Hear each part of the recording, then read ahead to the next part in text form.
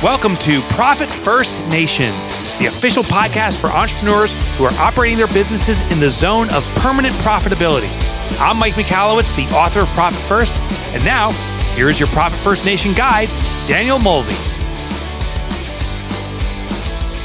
Welcome back to Profit First Nation, my entrepreneurial friends. Today we are going to walk through the 8 steps on how to productize your service and turn it into a new revenue stream. So if you have a service-based business, we're going to take something in your business and make a product out of it. And if you already have a product-based business, this is actually going to be a cool process to go through to maybe create another new product in your business.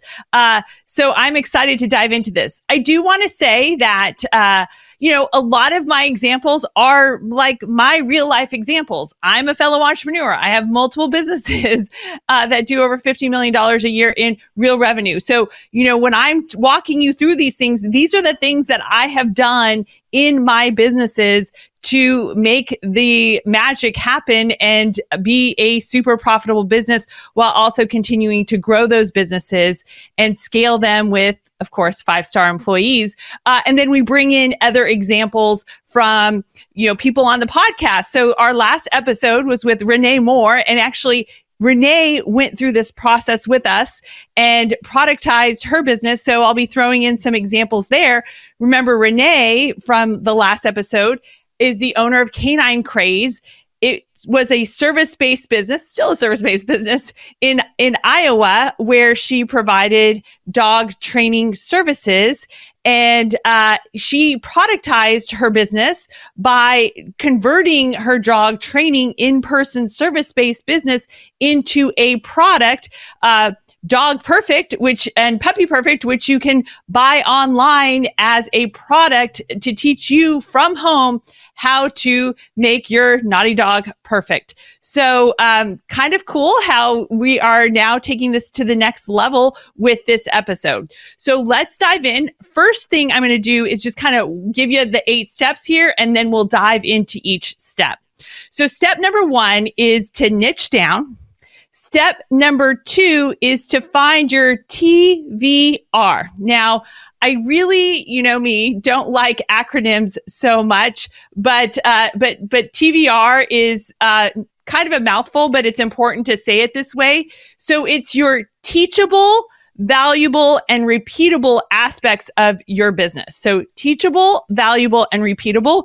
So we will default to TVR for this episode, but I'll try to repeat it. Doesn't quite roll off the tongue, but that's what it is. Step number 3 is defining your 1/4 inch hole. And step 4 is branding it. Step number 5 is listing the ingredients. Step number 6 is getting preemptive about objections. And number 7 is to price it. Remember, there's only 2 ways to increase profitability: increase margin and decrease expenses. So we want to price it with a good, healthy margin. And step number 8 is to manufacture scarcity, which is that urgency to buy, right? Okay, so diving in and going a little bit deeper on step number 1. So step number 1 in how to productize your service to turn it into a new stream of revenue is to niche down. And so what we mean by niching down is, peeling back the layers. When we try, and this is, I don't know, this is probably the hardest part until you experience it and you believe it. But, we tend to avoid niching down, but I'd like to remind you that, the niches are in the riches are in the niches. And it is absolutely true. You will be richer the further you niche down. And what do I mean by that? So when you try to serve everyone, you kind of serve everyone okay. But when you really niche down, and I'm talking about niching down to super almost microscopic levels, then you really become the subject matter expert because no one around you is doing what you're doing to serve this really small audience. And let's be honest. I mean, to have a profitable business, and such. I mean, and at a healthy price point, you don't need 100,000 customers. Let's start with thinking about like, how can I serve 50 people? How could I serve 100 people? How could I serve 1,000 people? How could I serve 5,000 people, 10,000 people? Again, we're not talking about McDonald's and serving billions of people here. So really, to niche down, there's some things that you can think about, and so that you are really focused on the audience that you serve and creating a product that is specific to talking to the biggest problem that your specific audience faces. So when you talk about niching down, there are 5 areas that you should evaluate and kind of like nail down who you're going to serve. So the first thing is to determine the demographics of the group that you want to serve. So just, age, gender, income, and remember, we can't serve everyone. So why don't we serve the people that have the deepest pockets, the people who are willing to pay a premium? All right. So I'd like all of you guys to be serving people in the higher income or the more disposable income range. Then, if you're serving businesses, what are the firmographics? What's the company size? What's the industry? So, for our construction material business, for example, we only serve large subcontractors and large general contractors, and we don't serve anyone else. All right. It just makes sense to do it this way. And then we also don't serve everything in the construction industry. We have picked, specific trades that we serve in the construction industry. We serve specifically 8 trades, and we could serve 20, 25 trades, but we have narrowed it down and said, we're going to serve only large subcontractors, large general contractors, and the price point of these people is in huge numbers, and we're only going to serve in these 8 construction specialties. All right. You want to consider life stage, or business stage. Where are they? Company life stage as well. So you're targeting not only the business, but you're also targeting the owner of that business, that person who's going to make the buying decision. So, it goes both ways if you're serving businesses. Now, obviously, if you're serving individuals, then you can just delete here what we're talking about, targeting the companies and such. And then number 5, you want to look at the psychographics. So, what are their motivations? What are the personality traits? How can you really kind of get at them at the core of what they need and what they want? So step number 1, you want to niche down really, really tight as you can. Renee and I talked about, she kind of wanted to get it started, but, she's actually going to be niching down further. And so it's okay, like, to get things going. And so she wanted to get like everything worked out with Dog Perfect. So she served a variety of dogs, but now that she's kind of gotten, how to deliver this product that was formerly a service, she is going to create specialty products for specific breeds of dogs. And that will, get that more niche down. And so when people are searching how to train a German Shepherd from home, she's going to come up at the top of the list because she is not just offering a product to train dogs, but she's offering a product to train German Shepherds from home. Okay. The step number 2 is the find your TVR. So sorry, I always laugh when I am having to grit and bear an acronym because the world doesn't need another acronym. But this one is, you need to be teachable, valuable, and repeatable. So what I want you to do is, and we've got a graphic for this. So if you are watching on YouTube, great. If not, we'll have a resource available for this episode. Remember, you can get the resources for our episode sent to you with every new episode. Just go to Profit First Nation and click on contact, and there you will be able to opt in to receive our resources that come out with episodes either via email or text. So go to profitfirstnation.com and click on contact. So what you want to do is, in finding your teachable, valuable, and repeatable aspect of your business, you're going to want to create a matrix, and you're going to list your products or existing services now in one column. Then you're going to have, you're going to score it on a scale of 1 to 10. How teachable is it? How can you teach it to others so that they can teach it? And you're not the one having to do it all. And then how valuable is it to your target audience? And then you'll score that on a scale of 1 to 10. And then how much is it repeatable? And you'll score that on a scale of 1 to 10. And then you'll total up those columns, teachable, valuable, and repeatable.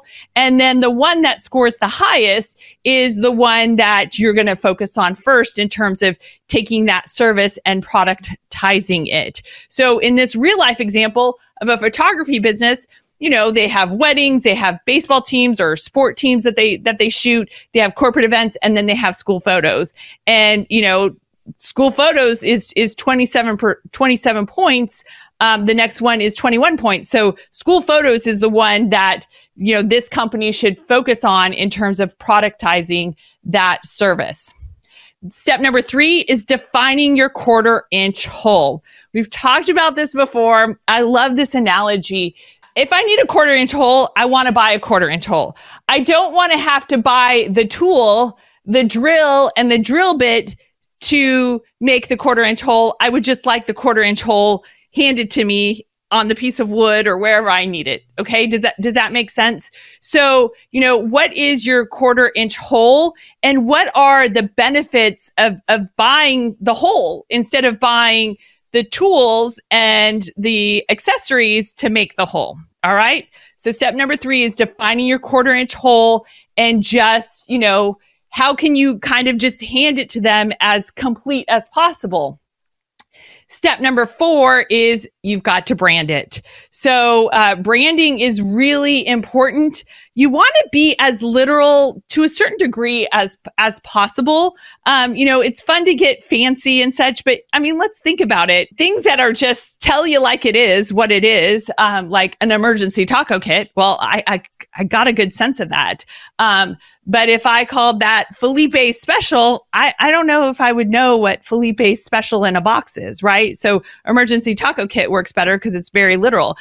Here's an example of what not to do. It's crazy. I think we've all seen these pharmaceutical ads on TV, and they have these like crazy, exotic, made up names that make them sound like the miracle that they are. But what's so funny is they're, advertising it, and then I'm like, what is it even for? I don't even know what Illumina is or Paraxalala. It's just, I still don't know what it's for. I just see happy people dancing, right? That's a pharmaceutical commercial. So don't do what the pharmaceutical companies do. Don't call it something that you just don't understand. It's too exotic to understand what it actually means. Try to be as literal as possible in terms of what you name your product, because right there, if when they hear your product and it solves their problem, they're going to be ready to buy it with cash in hand.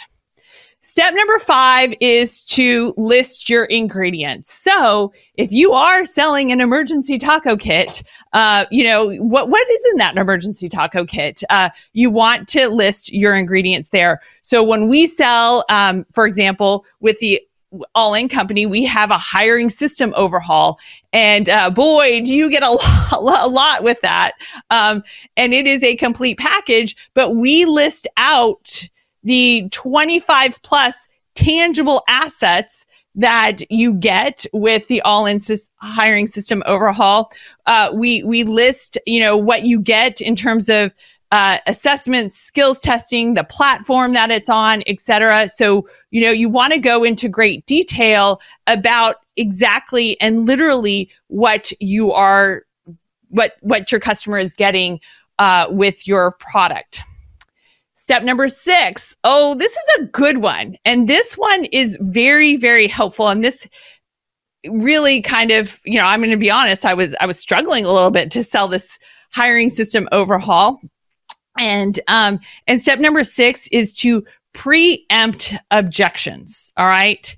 So let's decide, let's think about, okay, well, what are the objections going to be?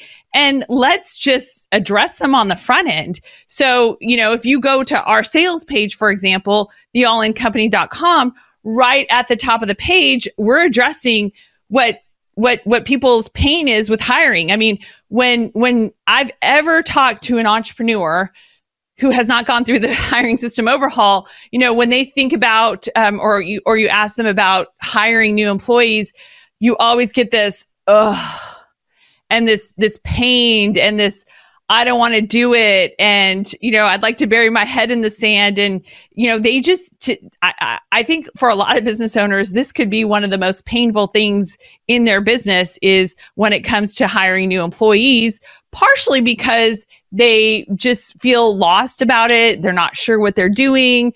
And, when you don't have confidence about something, you kind of try to avoid it because you're not so optimistic about the results and such. So, we change that right at the beginning and, we say, hey, the hiring system overhaul makes hiring fun, not stressful. We're turning the negativity into a positive. So, you get the hiring system overhaul and it's going to transform you feeling stressed and not having enough time and being overloaded and not being ready to hire new employees to making this fun, making it strategic, making it stress-free and, almost kind of like done for you in a little bit of a semi-automated process. So number 6, preempt objections. This is one of my favorite steps because it is fun. So, what are their objections and how are you going to position yourself as being the solution to their pain points and their problems? Step number 7 is to price it. So, when we come to pricing, everything that you've known about pricing, I'd like you to throw out the window. So, I would hope that you never are pricing your product or services based off of an arbitrary number. So a lot of times I find entrepreneurs that have just picked a number out of the sky and say, $500 sounds like a good price to charge. But the dirty little secret is when you factor in all of the costs that goes into selling a product or service for $500, including the marketing people, you're actually selling something for $500 that may cost you $600 to sell. So you're losing money. And I've seen this several times.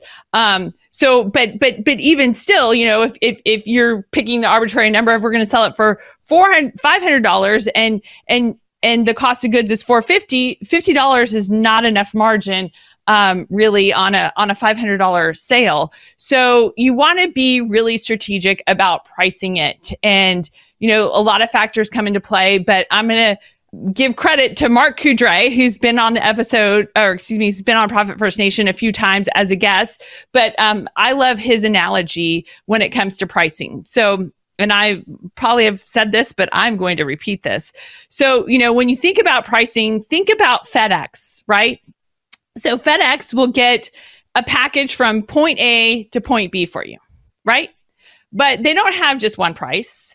They have like 5 different prices. So if I want to get that package from point A to point B, I can pay a super premium price and get it there by 8 a.m. next day.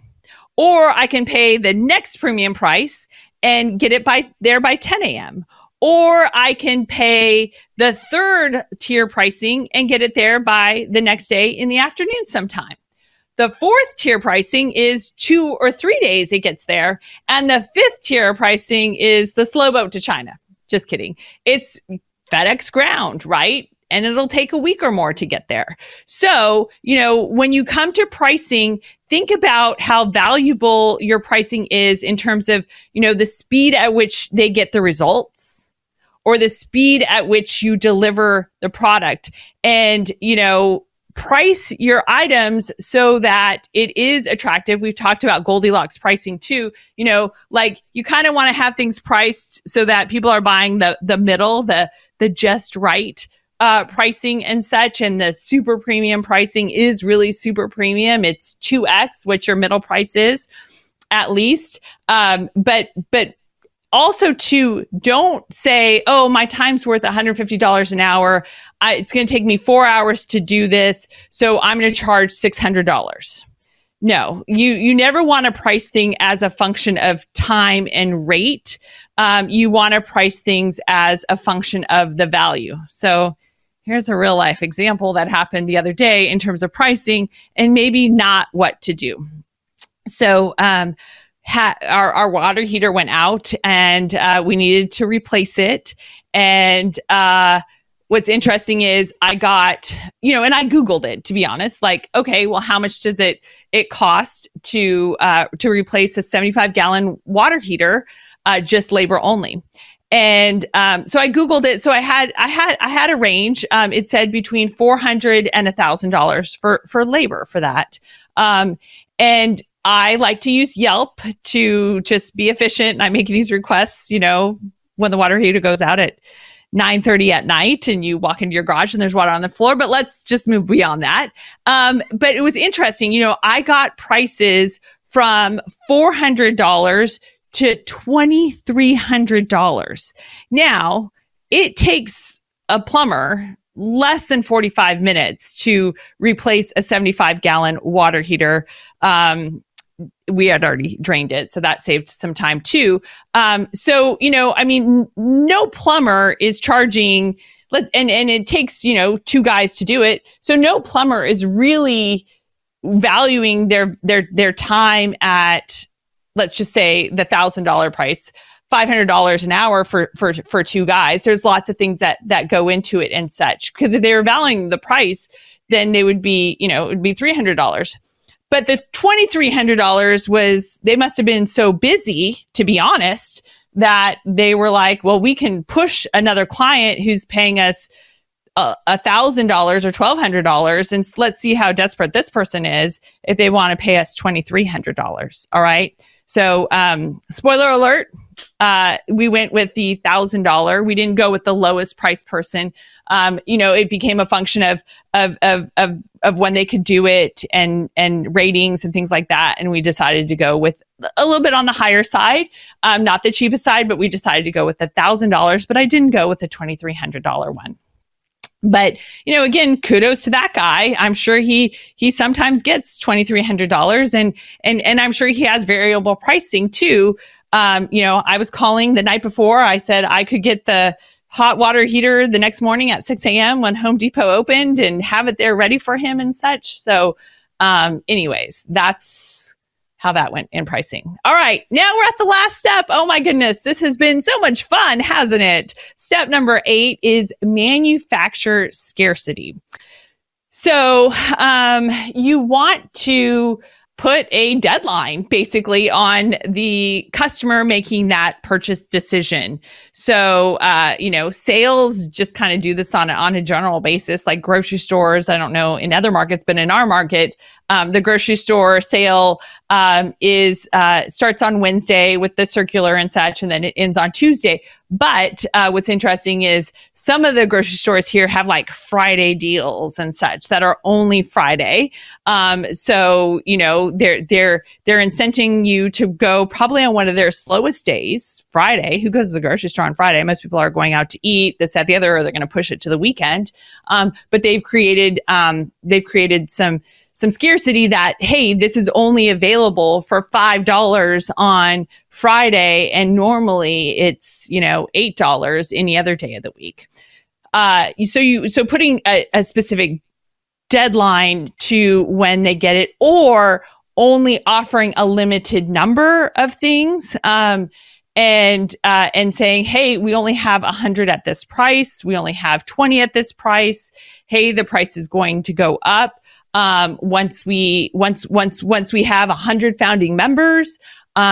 So you want to manufacture scarcity, and then you got to kind of follow through. So if you say, hey, once we sell out at 50, the price is going to go up, you got to raise the price, and to be honest, some people will kick themselves because they didn't buy it for $50 and you raise the price to $75.